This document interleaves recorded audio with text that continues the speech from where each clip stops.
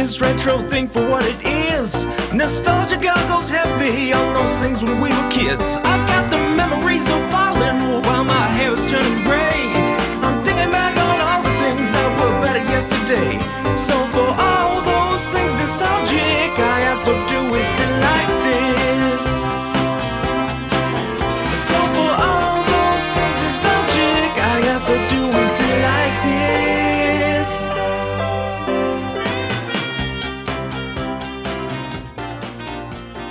Hello and welcome to episode 170 of So Do We Still Like This, recording on a Friday evening, which means you might just hear screaming children in the background because that's usually how these things go.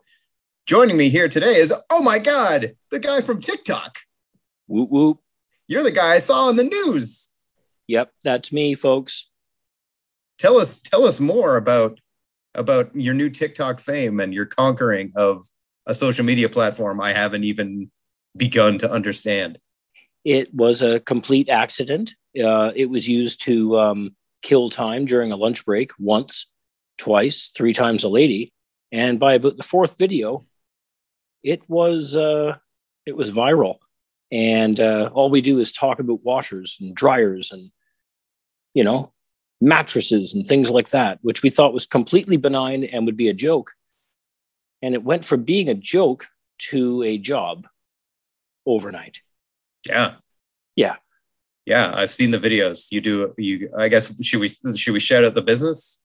Should we shout out the business? Should we shout out the account name? I think we should. It's McMullen Appliance and Mattress. I think you're the only TikTok account I follow. But you do a good job of, because when you say it's just, it's about washers. It's not just, look at, here's this was pretty good. Like it's done in an interesting way, like the nickel test. And there was the one that's just, here are the guts of these 2 washers from 40 years apart. And yes, that one video, I think it was 31,000 hours of viewing in 5 days. Oh my God. That's like, Ariana Grande levels. I don't know who's big on TikTok. And I haven't done the math, and it's all just happened so fast. But yeah, it's quite a scene, man. Yeah, I saw the sign up saying, hey, we're the guys from TikTok, and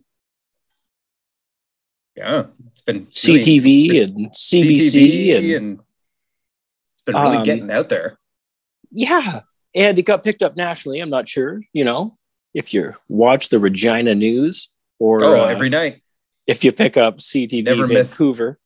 Never miss the Regina News. So yeah, it's been like it's national, coast to coast now. So are you starting to get people who are saying, I drove all the way here from Sudbury to buy a mattress from you guys? And they're happy to do so. Wow. It's almost like like sleeping outside to get Rolling Stones tickets level type stuff. I guess really, like, how many businesses in similar sales are out there doing anything like that aren't just hey, all I can think of is like the Dilawri ads, like, hey, I'm so and so from come get your appliances here. We have almost like all nobody these on washers TikTok. And dryers. Do you have dirty clothes? Put them in our washer, and they will look sparkly clean. Wouldn't you think? Like, because it's such a necessity, you wouldn't think you'd even have to market it, right? Like, people need clean clothes and cold food and stuff, right? Yeah, but I don't know. There's always that, like, we almost fell into the trap of like, I'll probably spend like a couple hundred on whatever, and it'll be fine. It's like, or what if you spent more money on a product that won't be useless in less than 2 years? Yeah. So I think that's what's good about those videos is it's showing more like, shop smart. Yeah. You can't afford to buy cheap stuff.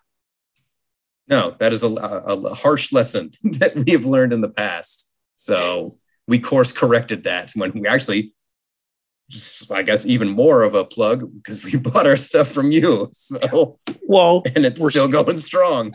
We're straight shooters, That's what it's all about, is the honest approach. And We don't sell what we don't like, or if we do, we say, yeah, this is a piece of junk, and then we'll sell it to you. But you know what you're getting usually. That's on you.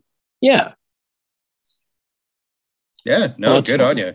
I'm glad that it has struck a chord, and then it's almost inspired me to, because I downloaded TikTok to be like, let's check this out. And so now I'm like, should I make a TikTok video? And mostly I'm like, no, but I don't know, maybe. Well, like, there's a guy who just empties people's septic tanks, right? And he's even more popular than us, I believe. There's another one I saw. They might become my second follow. She just cleans gravestones. She like power washes gravestones. Oh. I'd heard about it, but I actually ventured down that road. Yeah, it's you cleaned a gravestone? Yeah, like that I did it? Yeah. No, I watched this other lady do it. That's what I mean. I wouldn't know how to clean a gravestone. I'd be in there with those baby wipes, be like, this isn't doing a goddamn thing. You shouldn't have hired me for this job. Oh my goodness. But yeah, TikTok is a very hard thing to look away from. And yeah, that's what I found once you get in there. It's very big on like, whoa, where are you going? Yeah, and they're always trying to educate you, but not in that direct of a manner, I guess. Yeah, is what they're saying to us. We'll see. I might go further down that rabbit hole, but in the meantime, we have another rabbit hole to go down. Oh, because boy, we did celebrating. I didn't check when it came out. I know it came out in 1991. I didn't look up the exact day because obviously it's in its 30th anniversary year. But how close are we to the actual? Well, it was supposed to be released. Get this, Christmas. Oh God. You know what? There's an interview on the Blu-ray with Dan Aykroyd who said that they made this movie as something to watch with the family, which like, the Manson family. Yeah. Like I understand that was your intent, but 30 years later, you have to look back and go, we did not succeed. And I mean, I've been watching this movie since I was a young lad. And well, it speaks for itself. I feel like most of my viewings were a direct result of you. Yep. I couldn't remember if I actually enjoyed it, which is why I was very interested in this episode.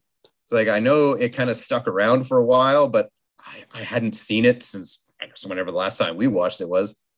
And yeah. I feel like you definitely had a bigger affinity for it, whereas I was like, I don't know. So I wanted to go back and see, like, I mean, you know, those like Bob Dylan songs that are like 16 minutes long and the really loud harmonica solos that not everybody's into. I feel like this movie is kind of a branch of that tree.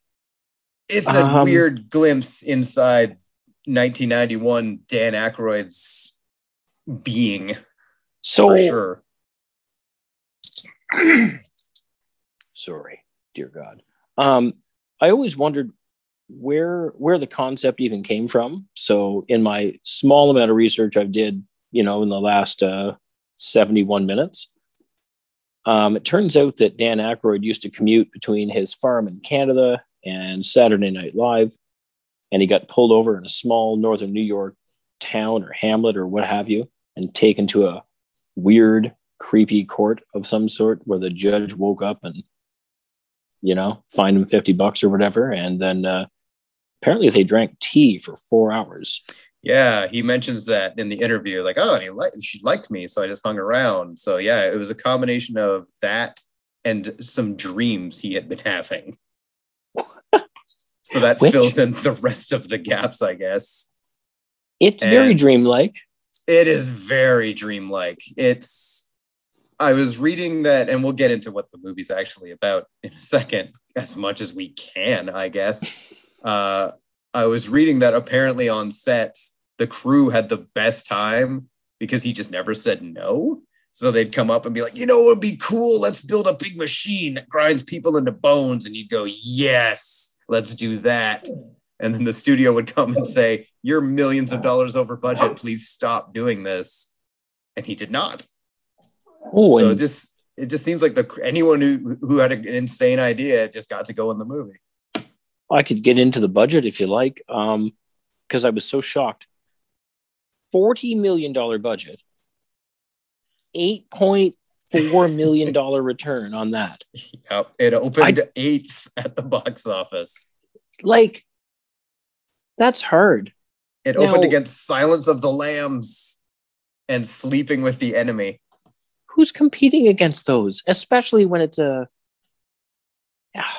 eccentric film. I don't know how to call it, an art film almost. It kind of like, that's the thing, is when you say it costs 40 million, I believe it. I can see that on the screen. Well, I 100% accept that they poured 40 million into that movie. I read that they bought every toaster they could get their hands on in Los Angeles. Yep. There's a piece of the set is a bunch of crushed cars. And the set designer was saying he just got out and bought all these old classic cars, and everyone hated him because he was like, all right, I'm going to smash up these classic cars, put them in big stacks. So shots that you barely register cost tens and hundreds of thousands of dollars to put together. But I guess, we should get into what the movie's actually about. It stars Chevy Chase as Chevy Chase. He has a character name, but he's playing Chevy Chase. That's beautiful. What, Pierce? No. Christopher Lawrence Thorne. Thorne, that's what they're always calling him. Yep. Pierce. What's he mean? Oh, Pierce is his community character name. Okay, there we go. That was birthed from something.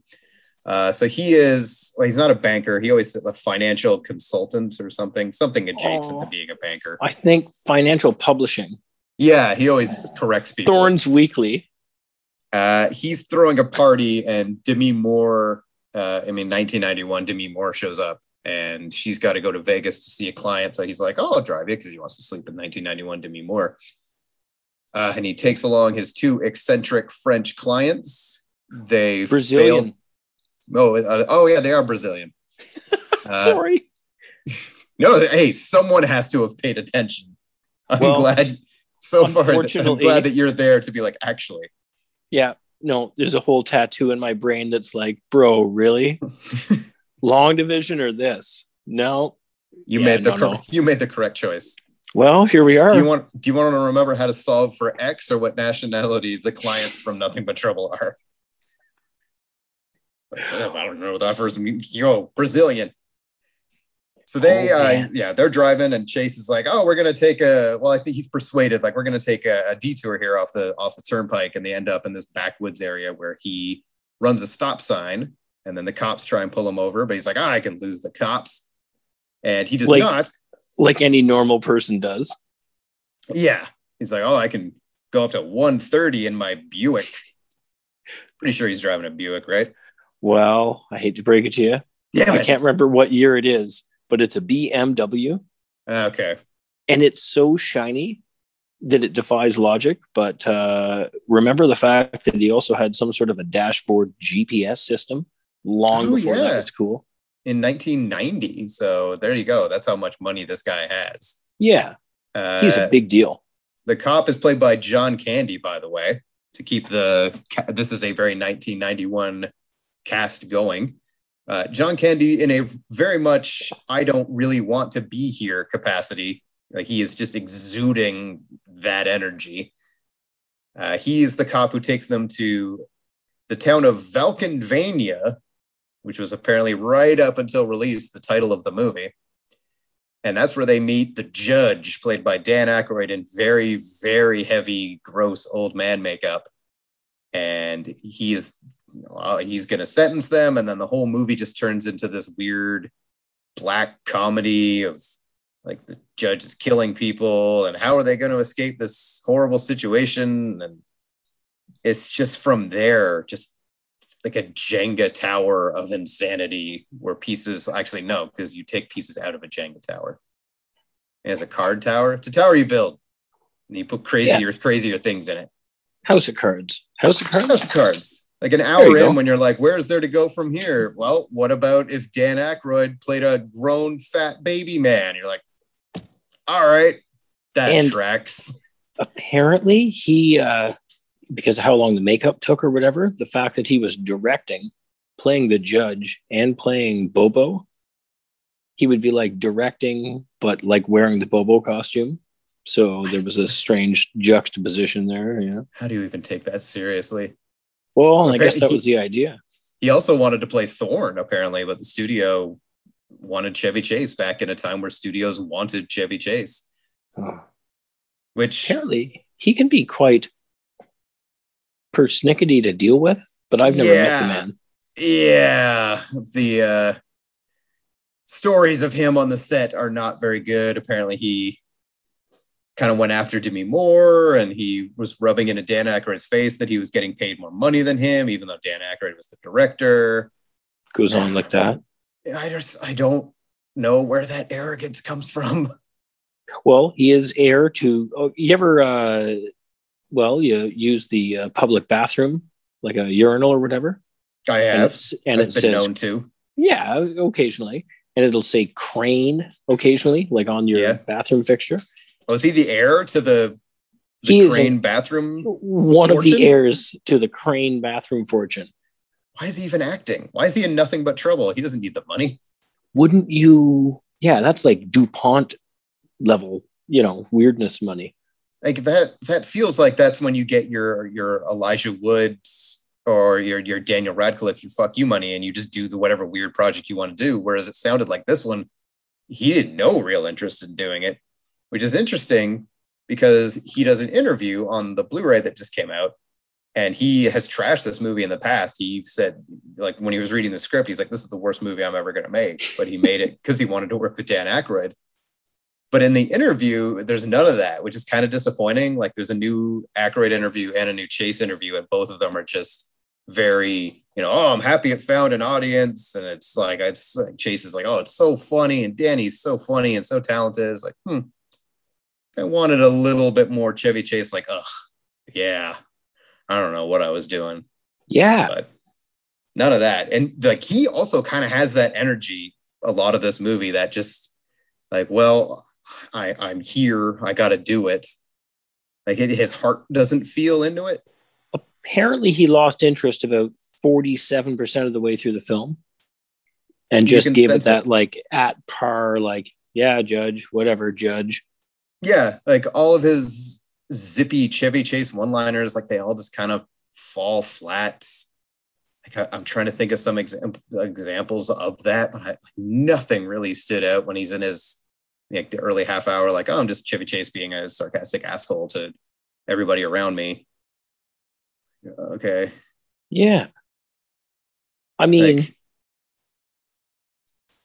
it was more like Vegas Vacation Chevy Chase, not Christmas Vacation Chevy Chase, I guess. Yes, exactly. You don't get, that's actually really like the Christmas Vacation. You don't get any of that. Like he'll do the deadpan stuff, and it's funny in that movie, but then that energy is mixed with like his big speech at the end, like that manic Chevy Chaseness, which never really comes out here. And it's a movie that demands a little bit more of that. Yeah. Everyone is taking in what's going on around them a little too blasé. Like, this falling is a movie. The floor. Yeah, like they're falling through trap doors, and they watch a Baldwin brother get churned into bones. Billy. Is it Billy Baldwin? Oh, I don't even know anymore. I thought it was Daniel. Danny. I think it's Danny Baldwin. Was he also in the second greatest movie of all time, Harley Davidson and the Marlboro Man? I think that was William. Oof. Let's look it up. Yeah. No one can blame us. We're not doing very well at Know Your Baldwin, but here we go. That was okay. So Nothing But Trouble was Danny Baldwin. Yeah. As dealer number 1. A number. And when did Harley Davidson and the Marlboro Man come out? Like 90, 91? Oh, that was him. Yep. Same year. Oof. He knew how to pick them. Yeah. He was vet number 1 on Born on the 4th of July, then dealer number 1. So he was always number 1. Well, so that's something. In Nothing But Trouble. And then he was Alexander in Harley Davidson and the Marlboro Man. So he was not Harley Davidson or the Marlboro Man, but no, he played. Remember the game Syndicate? He played one of those like drone-like soldier people that you got to direct. Holy shit, the cast. I've never actually seen Harley Davidson and the Marlboro Man, but the cast is really good now that I'm looking at it. It's eclectic, let me tell you. It's a lot of these people were either super famous then or become super famous later. Mickey Rourke, Don Johnson, right? Don Johnson, Tia Carrere, Danny Baldwin, Giancarlo Esposito, Vanessa Williams, Tom Sizemore, I guess. That's a name. He'd be tough to work with, I think. He plays Chance Wilder. That sounds like a Elvis movie name. Kind of.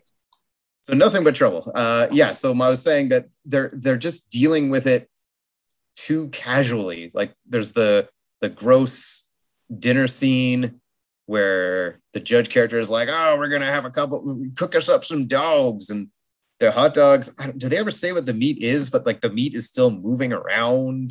There's a theory. Oh, okay. Let's hear it. And I mean, this is an alleged thing, but it's apparently the meat from when they ground up Danny Baldwin and such. That makes sense. Yeah. And once they go through Mr. Bone Stripper, which is the name of the machine that strips people that the judge finds guilty of their everything and into bones, while a song called Mr. Bone Stripper plays. That would make sense. Still weird that the meat's moving around, but yeah, and like they're terribly made sausages. Not like I'm not a butcher, but they're really bad sausages. Well, like I'm halfway there, but they're very. I mean, it's your standard. Oh, these people are eating all this gross food around me kind of scene, and that's when we see that the judge has a dick nose, which he later removes. And his upper lip also. So yeah, we find out later that a lot of his body parts are not real. Like his leg isn't real. There's a World War I veteran, I believe. World War I. He removes his nose, and when you see the camera go close up, it's clearly like his nose is the tip of a penis. Chevy Chase reacts to it, kind of, which begs the question: is it actually the penises of people he's finding guilty that he is attaching to his face to serve as a nose? And is he doing that because he thinks it's funny? Jesus Christ. Hang on. Okay. I've never even thought that deep on the matter. And I didn't even see the quote unquote dick nose until I was like much older. Can't believe it. Oh, yeah. Now, I probably wouldn't have pieced it together. The definition of TVs got better and better. And, you squint. It's like how in the first Terminator, Arnold's junk is hidden by shadow, but now TVs have gotten so clear that you just see it flapping. Maybe you didn't go back and watch Terminator 1 on a good TV. There's nothing left of the imagination anymore. We've cleared it all up, and there it is. My goodness. Yeah. In case you were wondering if Terminators had realistic genitalia, yes. The future isn't fucking around. I'm not going to be ready for that. Unnecessary too for the mission, I would think. So it's kind of fun to think in the future. Or I guess, if in a situation where he was naked and he needed to pass as a human, they send them back naked. So yeah, if he was smooth like a Ken doll, people would be like robot, and the whole thing would be up. No, yeah, you're going to need some realistic, anatomically correct Terminators. I would feel. Yeah, that's true. They made the right call. So yeah, this guy is removing dead penises and putting them on his face. And has really wide walls in his house where there's slides, apparently, down to the bone pit. To the bone stripper. Yeah. Which, my God. Yeah, and that's why I believe that $40 million could have gone into this movie, because they clearly built some crazy elaborate sets. And I'm being attacked by a small yellow lab. Hang on. It happens. Goodness. Okay, man. Go easy, bro. Okay. Ask him what his thoughts were on Nothing But Trouble. Well, apparently not good. Yeah, I don't blame him. Okay, chill your boots. Okay, we're good. My goodness. Sorry for that. Yeah. What? So did we go through all the titles yet? Define titles. Originally called Git, G-I-T. Yeah, which yeah. I'm glad they didn't go with that. I don't know. Do you like Valkenvania better or Nothing But Trouble? Oh, Valkenvania would have won me over, and it would have had a more lasting impression over the years. Yeah. Nothing But Trouble just blends in with all the other. Yeah, Valkenvania is the best. I've referenced a couple times this week that this is the movie that we're going to talk about, and both times I called it Nothing to Lose. I was like, wait, no, that's not right. That's a Tim Robbins, Martin Lawrence comedy, I'm pretty sure. Another good movie, though. It is a pretty good movie, but it just has one of those titles that, like, Demi Moore says the line at one point, I guess. Maybe that's where they got the name from. She calls Chevy Chase Nothing But Trouble. It fits the movie, I guess, but yeah. It's ironic. If you hear the name Valkenvania, you take a moment and go, oh, what's that? Whereas if it's like Nothing But Trouble, it's like, and same with Road to Ruin, the other working slapstick title. Nonsense. Oh, I didn't even know that was a working title. That one doesn't even make sense. Oh yeah, Road to Ruin, Git, Valkenvania. I knew Git, which is a terrible title. Oh, and did you know about Trick House? I did hear Trick House on the bonus features. So the other way to go is Trick House. All right, that's my second place. Valkenvania, Trick House, Nothing But Trouble. That's all we get. Trick House feels like the 11 p.m. the takeout is gone. Everyone just wants to leave, and like fucking, I don't know, Silly House, Funny House, Trick House. Yeah. Write Trick that House. down. Maybe write Trick House down.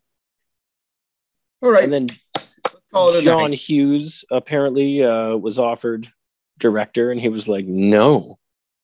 Yeah, he said, I guess he only directs scripts that he writes. And then John Landis was offered it and just said, this is awful and no. Man. And yeah, so Aykroyd eventually just took over directing duty because no one else would, and he just wanted to get the movie made. He didn't actually want to direct it, but he needed to get this vision out into the world. He needed to make sure we all got it. This is terrible.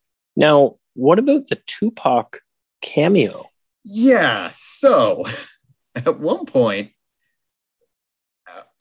not really connected to anything. So at this point, the Brazilian couple has fled. Through the latrine. Yeah, and are helped by so John Candy actually is in dual roles. He plays the cop who helps them get away because he hates what he's doing. And they're like, why don't you come with us? And then he also plays that character's sister. Yes, a mute named, what is it, Meldona? Eldona. Yeah. And then that becomes a whole thing where Chevy Chase is forced into marrying her. And it's all a big thing. And her dad is the judge. Well, her grandfather's the judge. Her grandfather's a judge. And what did he say about her? Struck dumb by a thunderclap at birth. Yeah. Or something crazy. Which is maybe one of the only lines that got a little like chuckle out of me. And she's apparently like a grade A mechanic. Which is that meant to explain that she built all the stuff? Did I miss that? I'm pretty sure she was the one chopping up the buses and the adult babies were helping, as far as I can tell. Yeah. So also, yeah. So when Demi Moore gets out, she finds two giant, gross babies that are full-size dudes, but they aren't allowed to live in the house, so they live in the scrapyard. So that's Dan Aykroyd and his friend. It all feels improvised. It's all terrible. They're eating a lot of cereal. The baby talk. It's very uncomfortable. It feels like in the moment they thought it was hilarious. Like they're putting on these silly voices and it's all just like, you're the fat one. I'm not the fat one. You're the fat one. It's like, this probably felt really fun at the time. Early 90s was a very special time for that sort of humor. Yeah. Yeah, you could never make this movie now, I don't think. Oh God, what could you make? Nowadays? How can anyone make anything? Anyway. It's because they propose that it's a horror comedy, but like that's what Dan Aykroyd says. He set out, God, what movie were they watching? Hellraiser. He said they were watching Hellraiser. And people were laughing because they wanted to. It's like when people laugh at a horror movie because they, it's cathartic. Like you're scared, but you laugh. So it's like, oh, it's all going to be okay. And they wanted that. Like people will be like, oh, so scared. And then they'll laugh. But apparently it was darker. And then the studio said, oh, you got to tone this down. So now we kind of get this weird, mostly a comedy, but with like dark moments of like people getting killed and like they you played a sleepover and like I don't know 30% of your friends would be like, okay, yeah, good movie, and the other ones would be like turning white in the corner because they're not used to that bone stripping action. Yep. And the bags of ice, rock, crack cocaine, or whatever they were talking about, and yeah, they're again Aykroyd's goal of I wanted to make a something for the whole family. It's like, really? Although I'm pretty sure I saw this in a theater when it came out, and I would have been 6. So back in the day when you could do anything, there's probably 3 people smoking in that theater. Yeah, that was the days we talked about when my brother would just go, I want to see this movie and you're coming with me. Pretty sure Nothing But Trouble was one of those movies. Oh, man. So 6-year-old me, I guess it mustn't have left that much of an impression. Maybe at the bone stripper, it's like, all right, we should go. The physical comedy would at least lull you to some sort of a laughing fit, right? Maybe, but as a 6-year-old, I think I would have just been confused. All those squeaky toys? Like there are a lot of squeaky toys, but there's a weirdly large amount of plot.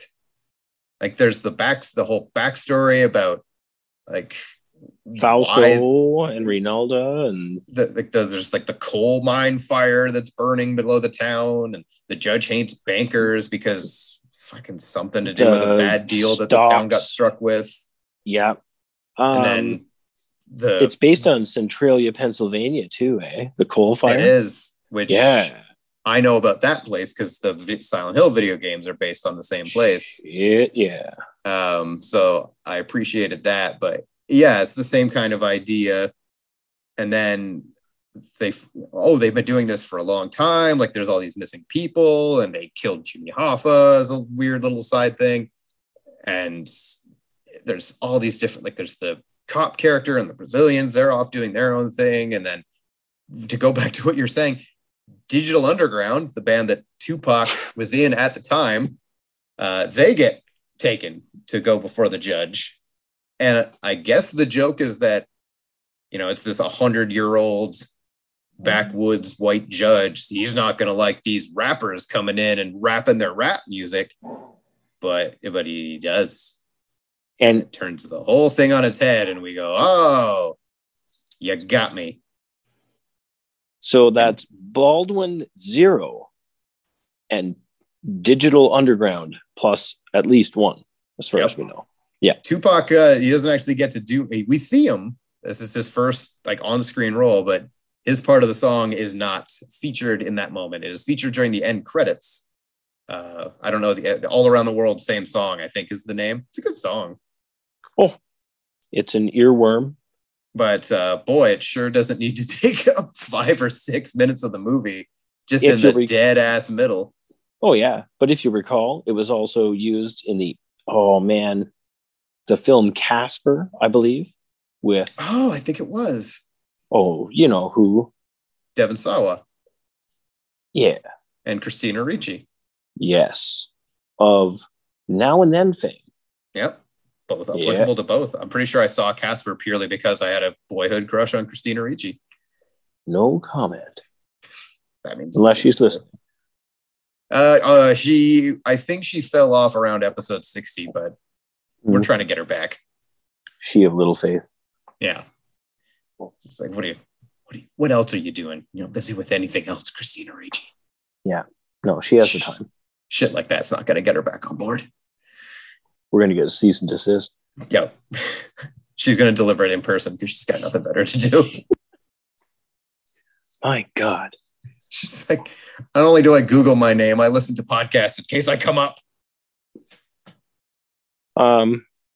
What else? I'm certain. I mean, we can go all day on this, but highlights being Yeah, that's the thing is this whole movie, we could just say, and then this happens, and then this happens. Like it is like spoilers for my end thoughts. I don't think it's a good movie by any means. I don't think it succeeds as a comedy. I don't think it succeeds as a horror movie, but God damn it, is it an interesting watch. There's a lot going on. There's a lot going on. Like the crazy just never ends. There always some weird bit of, like, even after, like, okay, the giant baby men, where do we go from there? Demi Moore is strapped to, what is the thing called again that's gonna slice her up? Oh man, that weird blade that they drop down in the watermelons from a, yeah, it's like a guillotine, but there's a bunch of them. Yeah, like a multi-guillotine. I don't know. It looks like a farm implement. Like, yeah. She gets strapped to that, and then Chevy Chase almost gets cut up in Mr. Bone Stripper, but it breaks for reasons I don't think are ever could be explained. Because Chevy Chase went through there. That's why. Yeah, there's a couple of things in the back half of this movie that are just, that's good that happened right in that specific moment. So it breaks, and she's strapped to this thing, and then they get away on a train, and then they go to the cops and they say, hey, you got to come to this insane judge's house out in the woods. And then about 70 cops and SWAT officers go out to this house, which given the reveal, spoilers for nothing but trouble. They all like the judge because he takes care of the people that the system won't. Well, he could step that up a notch, but that's a whole other episode. We won't get there, but man, I guess it's all this this collusion. Yes, and it's done in a honestly, that probably should have been the end of the movie. That reveal, like, because they go to the judge and first he's pretending to be this senile old man, and then he reveals, like, oh yeah, all of these, like, the 70 people who came with you apparently just for this funny prank are all my buddies. Like, and they're like, I think that probably right there should have been the end of the movie. Like, they're fucked. But it's not. Oh man, what did they do with this ending? In the second convenient timing, after the Bone Stripper breaks right before Chevy Chase is about to go through it, the coal fire worsens. I think the seams open up, as I understand. Yes, so the seams open up because they of the coal swallow fire. the house. So, like, everybody runs, so they get away. And then at the end, they're back at Chevy Chase's house, and he's having nightmares. And he wakes up and he's like, oh, thank God, all that's over. And then he turns on the TV where they're saying, hey, we're here at the remnants of where the big thing happened. Here's this guy. And then it's Dan Aykroyd who holds up Chevy Chase's driver's license and says, we're all going to move in with my grandson-in-law. And then Chevy Chase jumps through the wall and leaves, like, a Wile E. Coyote hole where he was. In an animated feature, that's completely acceptable. But if we're watching Roger Rabbit, sure. Yeah, one of those crossover animation things. But even as a young boy, I remember looking at, as a child who dabbled in physics. Yep. I didn't like that. It was too much. It's too much. Yeah, it was like it was filmed 2 years after the rest of the film. They do admit that they weren't happy with the ending, that it was just sort of, look, we need to end it somehow. And they did that and just figured this will do. I still think they should have ended it with the cop reveal, but hey, I'm not Dan Aykroyd. Cop reveal would have been great. Train wreck. Asteroid. There's hard to think of things that wouldn't be better than cartoon, because it's a really over the top, insane, almost zero basis in reality movie.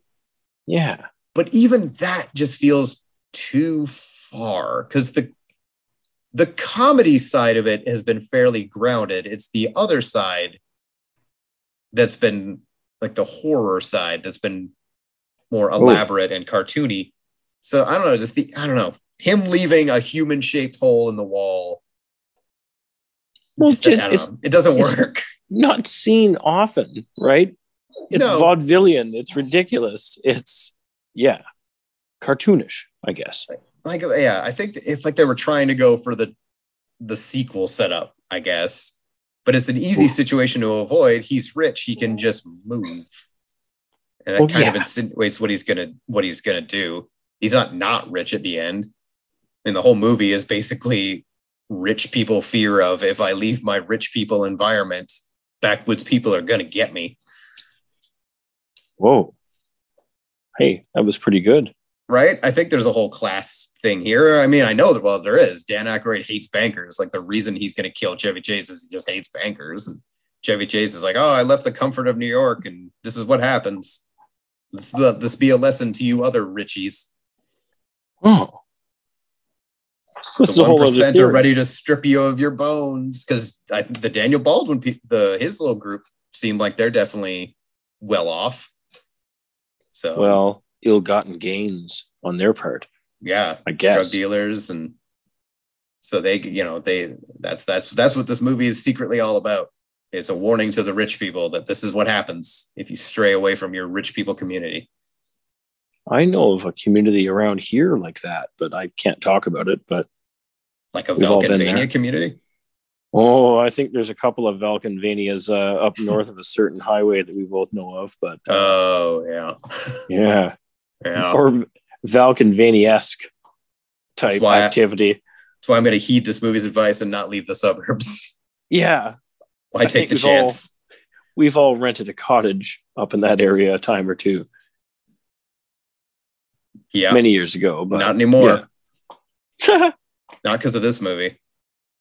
I mean, that's kind of, I think that's the major beats of Nothing But Trouble.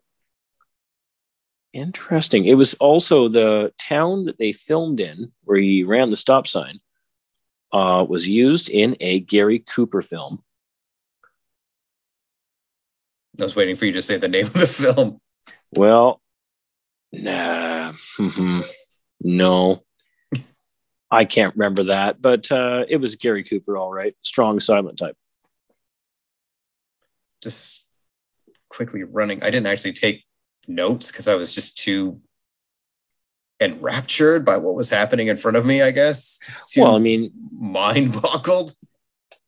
As a kid, I think I could probably just enjoy the steady stream of like creatures, and the humor definitely aims to, like, at one point the judge farts. Like that's what we're working. That's what we're working with here. Because at one point Dan Aykroyd farts and he has a penis nose and he eats a hot dog and it looks real gross because he's an old man. And there's John Candy in a dress. Like that's what we're working with here. Oh. John Candy in a dress doesn't do anything funny. It's just funny because that's crazy. John Candy doesn't usually wear a dress, and apparently he really didn't like doing that. And there's a story from the set where people would give him a hard time and he would just respond and say, oh yeah, the things I'll do for $1 million. And then that apparently would shut people up. Man, I would dress as anything for a Milski. Yep. But yeah, apparently John Candy, this was, he all accounts say he was very nice on set, but it definitely had an air of like, I'm doing this for the money and to help out my friends. But if I didn't have to do this, I would not. John Candy always seemed like a very good soul. He did. By all accounts, he was a super good guy. Like, I've heard kind of the same about basically everyone except Chevy Chase. Demi Moore, I've heard conflicting things about her time on this movie. I don't think she's particularly proud of it, but she's like kind of doesn't really talk about it. She's a pretty lady, though. There's a reason why Chevy Chase was willing to drop everything and drive her all the way to Vegas, having just met her like an hour before. So what is she up to these days? You heard about the town that her and Bruce Willis and Yep. Yeah. Okay. I have not started listening to that podcast yet, but mostly because I have my own Bruce Willis podcast and I can't accept that anyone out there is trying to compete. But apparently they tried to buy a town in, was it Idaho? Yeah, I think at Idaho, when they like really did a good job of buying it, like a creepy amount of buying a town. They owned the theater, everything was free, but then they'd give stuff away and Bruce would be like, God damn it. And I mean, I wasn't there. I'm only paraphrasing, but that sounds like something Bruce Willis would say, though. I mean, it was just unpredictable. And apparently, like, people had to sign all these, what do you call it? do not disclose agreements. And all non-disclosure agreements. Yeah. So that was like bad, but then they just walked away because it just wasn't feasible. But he bought Demi Moore there, bought her a house just to keep her dolls in. Oh God! Okay, I did not hear that. So like a mansion, and then just filled it full of like 2,000 dolls, which is not, which is totally normal. That's its own fucking nothing but trouble movie right there. Well, the Demi Moore dollhouse. Maybe Demi's got some stuff still, going on in the background. That's why she had to do that. Continue buying dolls like the Winchester Mansion almost or something, Maybe. She could, have some demons. Miss Moore, don't you think you've had enough? I'll tell you when I've had enough. Mm-hmm. Apparently she does a podcast now, but not like a Demi Moore podcast. It's like a fiction podcast, and she does the voice. So, yeah. She needs to do a Nothing But Trouble podcast. Someone should. I mean, I guess we are, but I want to hear, yes. I want Demi Moore to start a podcast where she breaks down every episode is the next minute of Nothing But Trouble. If not, Dan Aykroyd you could probably do it. There's probably enough going on in each individual scene to get a few minutes out of every minute of that movie. Like for her behind the scenes, regaling, that could be huge. Yeah. I'll say this. I was never bored. I was never really enjoying myself, but like, it's a quick movie, flies by. There's always something insane happening. So it's just, it's a horror comedy, and I didn't really laugh, and I wasn't scared. So similar to Fear and Loathing in Las Vegas, it sort of leaves you feeling a little bit unwashed and confused. Yes, there's a grit to this movie that just makes you feel unclean. Like just everything about it is goopy and drippy. It's a very drippy movie. Dusty also. Yeah. I will agree with you. Little other note, the same guy who did the judge's makeup did Freddy Krueger's makeup. I mean, the makeup is really good, so yeah, I believe it. I saw too that Dan Aykroyd won worst actor Razzie for his role as the judge, which feels unfair. Fuck you! You act like that. Yeah, like he's good. Like it's odd. Even if I don't find what the character is saying funny, it's certainly a character. Like he's really going for it. I'd like to see Siskel or Ebert get up and try to, duplicate something like that. But that was my Ebert anecdote. I was gonna say, as apparently it was when he saw this in a theater. It was him, 5 or 6 other people, including a couple teenagers who were just loudly mocking the movie. And apparently he went over to them and said, "Could you please mock it louder so I don't have to hear this thing?" So he pretty famously, all critics hated it, but he absolutely loathed the movie. Like it was trashed when it came out. Even when the Blu-ray came out and people were like, "Oh my God, finally," there was so many people like, "No, this is an you're misremembering. This is an objectively bad movie. Why are people excited about this?" I mean, I bought it. I remembered thinking it was all right. I mean, I don't know what your thoughts were this time, having probably had a bigger attachment to it than I did growing up, but I'm sticking with what I said. It's not good, but it's interesting. It is a fascinating failure of a movie. I want to force one or both of my children to watch it if I'm blessed enough to be around where I can still capture their attention long enough to make them watch something. But what age do you think they'd be ready for it? Oh man, because it goes from like reasonably appropriate to totally inappropriate. So the first scenes are just Chevy Chase talking shit and trying to get laid. Yeah, I almost have to skip over that. But then you just get to the bone stripper. 8. 8's a good age for bone stripper scenes, right? I feel like 10? An 8-year-old could probably hack it. Yeah. I mean, I was 6 and I turned out fine. Yeah, we're good. She made this after Demi Moore made this after Ghost. Oh my god! Right after Ghost, and somebody else did something pretty major before they did this. It was Dan Aykroyd. He did Driving Miss Daisy. Oh, so they probably looked at him like, well, here's a fairly normal person with a normal approach to things. Didn't Demi Moore win the? Oh no, Whoopi Goldberg won. Oh, she wasn't even nominated.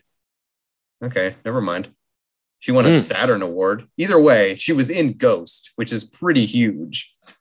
So it's weird that this was next for her. Dan Aykroyd, I get. Maybe after Driving Miss Daisy, they were like, what do you want to do next? And he went, Falconvania. Oh, man. Keep changing the title. Like, they wouldn't even be able to keep up if every week he was like, Road to Ruin, get Falconvania. Okay, yeah, you go, Dan. Hello? Yeah, this is Dan. The movie's called Trick House now. Fuck you, click. Yeah, almost like in Casino where they kept changing his job title, like to food and beverage manager. So he'd get to like, yeah. Ooh-ah. I'm very curious actually now, before we wrap it up here. What did Dan Aykroyd, like, this feels like the kind of movie that comes out and then you don't get to do anything for a while. But I mean, he had My Girl the same year, so that was probably a pretty helpful bounce back. Yeah, he was fine. Sneakers, Chaplin, Coneheads, My Girl 2, North, Exit. Man, Dan Aykroyd's been in a lot of shit. Dan Aykroyd is the man. I do love Dan Aykroyd, but oof. He has had some ups and downs in his career. Man. Still working, though. I mean, he's in the new Ghostbusters. He's in that new Ghostbusters, so.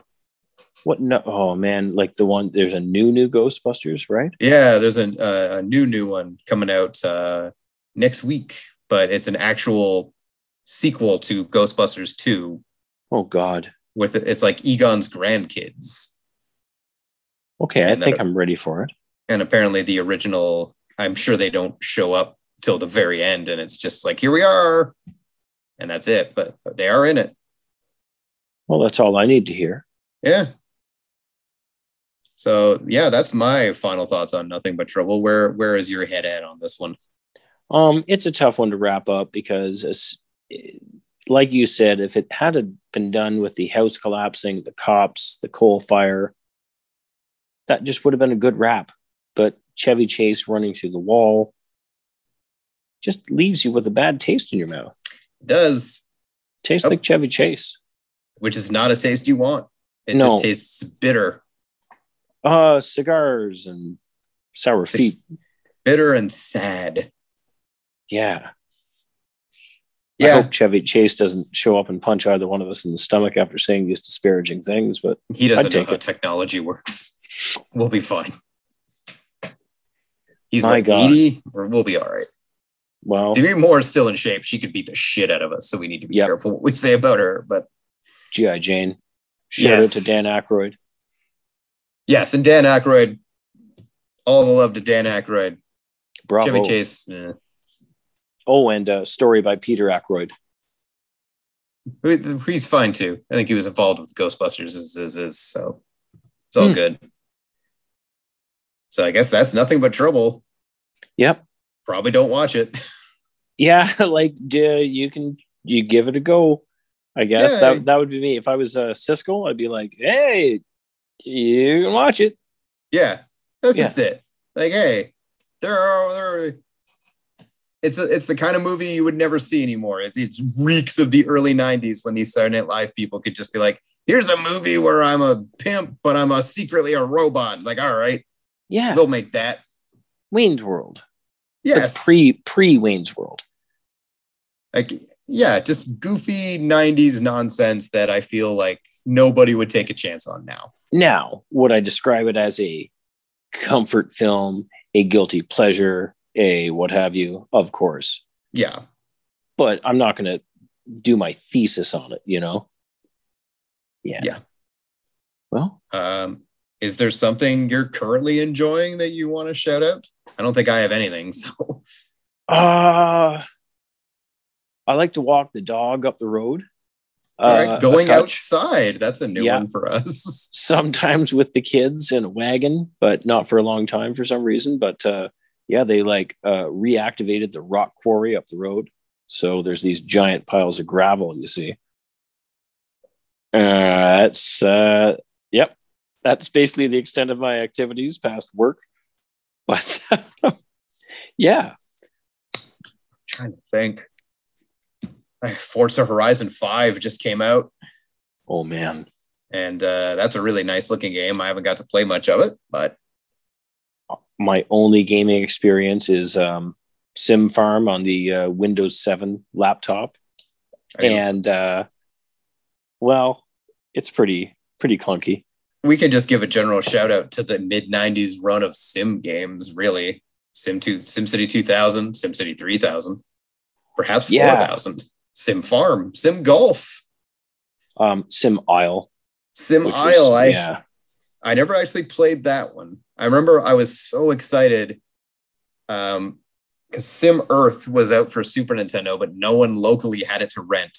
And we went somewhere to visit someone, and I brought my Super Nintendo along. We were there for like a week or whatever. I'm like, let's go rent a game. And they had Sim Earth, and I was thrilled. And it's just a confusing garbage game. But god awful, like so DOS sad. Based. Yeah, it's like if you could building a city so fun, it'll be so cool to build a whole planet. It's like, all right, what do you want the atmospheric gas pressures to be? It's like, I'm gonna just turn this off and play Doom. Yeah, because I'm like 7 years old, right? What do I know, right? Yeah, city planning was like, I'm sure if we looked back at the cities we were building, I remember what we did. It's like we need to build 30 police stations together in a clump right here. Yeah, that's the only way. Probably works. I found myself trying to replicate that like recently, and I'm not sure we were correct. I feel like we were better at that game when we did stuff like that versus now when I'm like, I'm going to really think about this and I'm going to really try and like solve the problems. Whereas before, if there was like, they were complaining about traffic, we just delete the roads. Be like, fine. Yeah. Now you can't go anywhere around here. Yeah. And it would be okay. Build 5 stadiums. Yeah. Just a cluster of stadiums. This town needs 12 airports all right here. No, I love it. So there you go. So shout out to SimCity because that's all I want to play right now after talking about it. So I'm going to go look into that. Follow. What's the TikTok account? Give a shout out for the TikTok account to go follow. McMullen Appliance on TikTok. Go follow that on TikTok. It's pretty easy to get lost down the rabbit hole of those videos. So go check those out. Edutainment. Yes, perfect. Kind of like SimCity. Yeah, it's edutaining. It's the SimCity of TikTok. There you go. There you go. So thank you for spending part of your Friday here discussing 1991's Nothing But Trouble. No one else would ever discuss it with me, so this is huge. Because I guaranteed we can feel special knowing we're the only people on the planet doing this right now. And that's kind of cool. Other than hopefully Dan Aykroyd and somebody else right now, coincidentally, under the same moon. Yeah. It's that kind of night where ideas are in the air and like, hey. Yeah. Thank you to Tev Sound for the theme song. Thank you to everyone for listening. Remember to go check out, we got that Good Willis Hunting podcast going on where Sam and I are reviewing bad Bruce Willis movies, or sometimes surprisingly good Bruce Willis movies, but all ones that have gone past theaters and straight to DVD and video on demand to see what the hell those are all about and rank them as we go so that you will have the definitive ranking of bad Bruce Willis movies. And always remember, what's an Bruce iconic... Bruce Willis is going to kick your ass. I don't think he goes on the internet either. He seems like that kind of guy. If he catches wind of it, we're in trouble. Yes. Yeah. He's a one-man wrecking crew.